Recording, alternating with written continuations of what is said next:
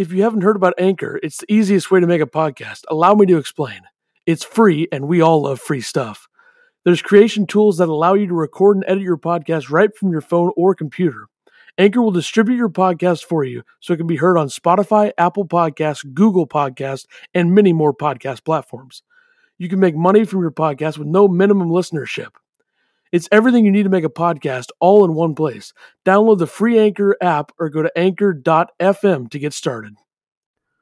All right, the Major League Baseball trade deadline is in about a week from now. The Cardinals, they're going to do something. I don't think there's any doubt about that. I think that the obvious target needs to be pitching related. I know there's a lot of things out there about Juan Soto right now. My advice on that is to ignore it, because as good as the Cardinals' top-end prospects are and the package they could offer for Juan Soto, I don't think that that's something they would explore or do. I don't think John Mozeliak has ever been willing to move on from high-end prospects all at once in a package like that. So that's a pipe dream. I'll talk about that later, but you got to focus on pitching, because the obvious focus of this team right now has to be pitching, because their rotation is, in a word, atrocious. After Michaelis and Wainwright, it's very ugly. Flaherty's not healthy. Hudson's not healthy. Palante's fallen off a little bit. Matz is not healthy. So there's some serious issues within the rotation that they have to figure out. And there's no doubt to me that you have to add at least two pieces to the rotation. And there's a lot of great options out there, and ones that aren't going to cost you Jordan Walker or Mason Wynn, or really those two guys right there. So I have three different tiers of starting pitchers that I think the Cardinals should target.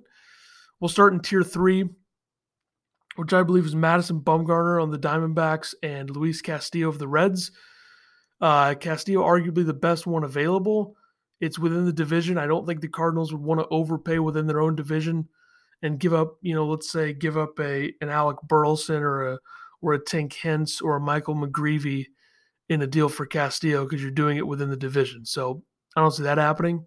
Bumgarner, 3.71 ERA, free agent 2025, contract not ideal, but a good option if the other left-handers are taken. Tier 2 is two Rockies, Chad Kuhl and Kyle Freeland. Chad Kuhl is 4.48 ERA, 4.59 FIP, which is your actual ERA based on the okay. Yeah, hang on here. I forgot to write down the definition. I know what it is, but stat that measures a pitcher's effectiveness at preventing home runs, walks, hit by pitch, and causing strikeouts. So your FIP is like fielding independent pitching. So without fielders, the whole thing. Freeland has a 4.64 ERA, 4.32 FIP. So you want a better FIP than ERA, ideally. That kind of shows you what your actual numbers are. So those two would be interesting. Freeland has a new contract, so he's under contract until 2027. Then tier 1, it's simple. I think there's a clear number 1 and number 2 target. I think the number 1 target is Pablo Lopez of the Miami Marlins. It's going to cost a lot, but he's elite, in my opinion. 3.14 ERA, 109 innings, 107 strikeouts, 3.75 FIP. Numbers have dipped a little bit, but we've all seen it. He's got the stuff. 2025 is when he's a free agent, so you got some control there. Clear number 2 target to me is Tarek Skubal of the Detroit Tigers. 3.88 ERA, 106.2 innings, 111 strikeouts, 2.93 FIP. So an elite FIP.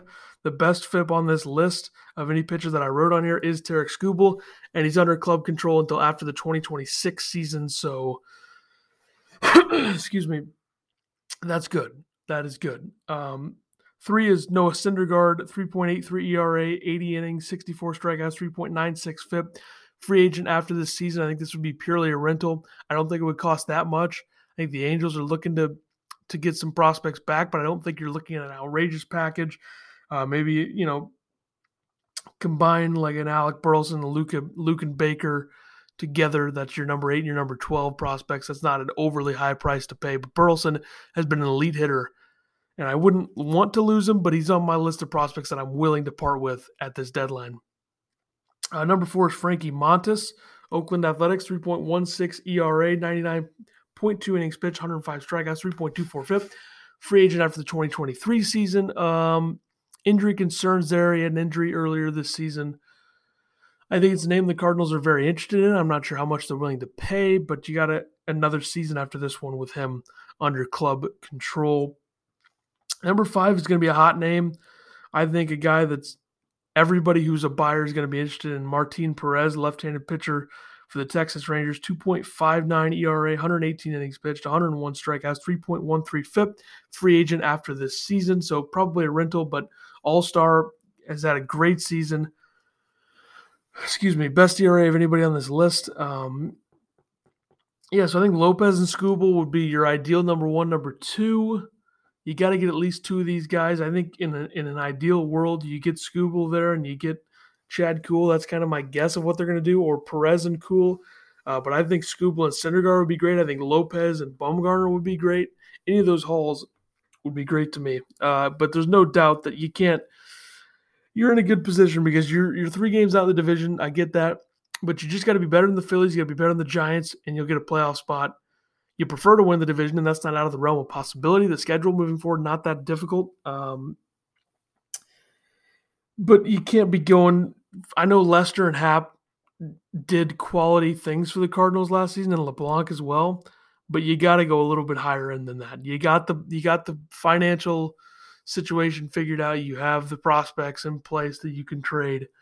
This is going to be a big deadline, and I would hope that the front office knows that. But then – hitting targets, it's not really, I don't think they're going to add a hitter, personally. I don't think that that's going to happen. But for the sake of argument's sake, I guess I threw Juan Soto here on here as your number 1 target. It's a 23-year-old generational talent. Only batting .248 this season, but he's got 20 home runs, 45 RBIs, and a 158 OPS plus, which is elite, by the way. So, you got 2.5 years of club control because he's a free agent after 2024. Problem is you're giving up an absolute haul, and a haul that I don't believe the Cardinals would be interested in giving up. So as much as they're talking about it, and as much as what we've seen on New York Post and all those articles, it's not happening. I'm sorry. Josh Bell's an interesting target, switch hitter, could be a very versatile DH type piece and play first base. Sometimes if Goldschmidt needs a day. I know they've been using Pujols for that, but Bell has been very, very good for the Nationals this season. 302 average, 388 on base, 492 slugging, 13 bombs, 51 RBIs, 153 OPS plus. Free agent after this season. Got to be a hot name, though, for teams like the Padres, Astros, Mets. So the next one, Andrew Benintendi, outfielder, left-handed bat. Doesn't really make much sense, but I threw him on here anyway. He's having a great season for the Royals, 322 average. 125 OPS plus, free agent after this season. And then I think a guy that would be a low-key, as the kids say, underrated fit would be Jose Iglesias, the shortstop for the Colorado Rockies. He's batting .300, 339 on base, 397 slug, 3 homers, 34 ribeyes, and a 98 OPS plus. But as we know, elite fielder.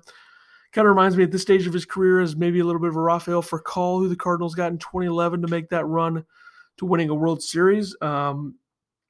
This allows you to kind of calm down with Gorman. He's really been struggling lately. Put Edman back at second at certain times and bring in a shortstop that is much better than Edmundo Sosa, right? So that's kind of the idea here. But he's mentioned as a good fit for the Cardinals in an athletic article, so that's a big reason why I put him on here. I think I agree with that. I think he'd be a very good fit. And he's a free agent after the season. So, but then I also put prospects I'd like to not trade.